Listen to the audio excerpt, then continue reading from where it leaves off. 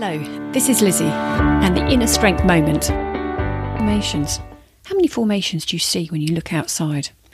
In the autumn and the spring in the UK, you can see different formations with the birds. They're either preparing or coming back from migration in many cases.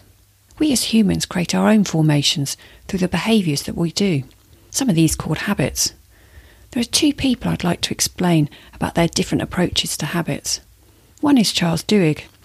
He's written a book called The Power of Habits, and he talks about cue, routine and reward. When you have a cue, that might be a location, a time, an emotion, people who are around you.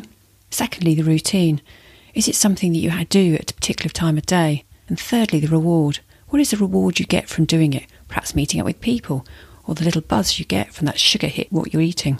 When BJ Fogg talks about habit, he talks about three things that form a behaviour: ability, motivation and prompt.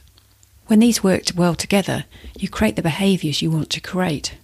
So in most cases, when we want to move from what we're doing now to a new place, we have the motivation to do it.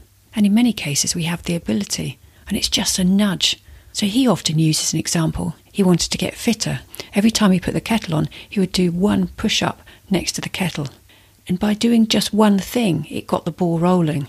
So it's trying to think of something really tiny and break up the behaviour into its smallest parts.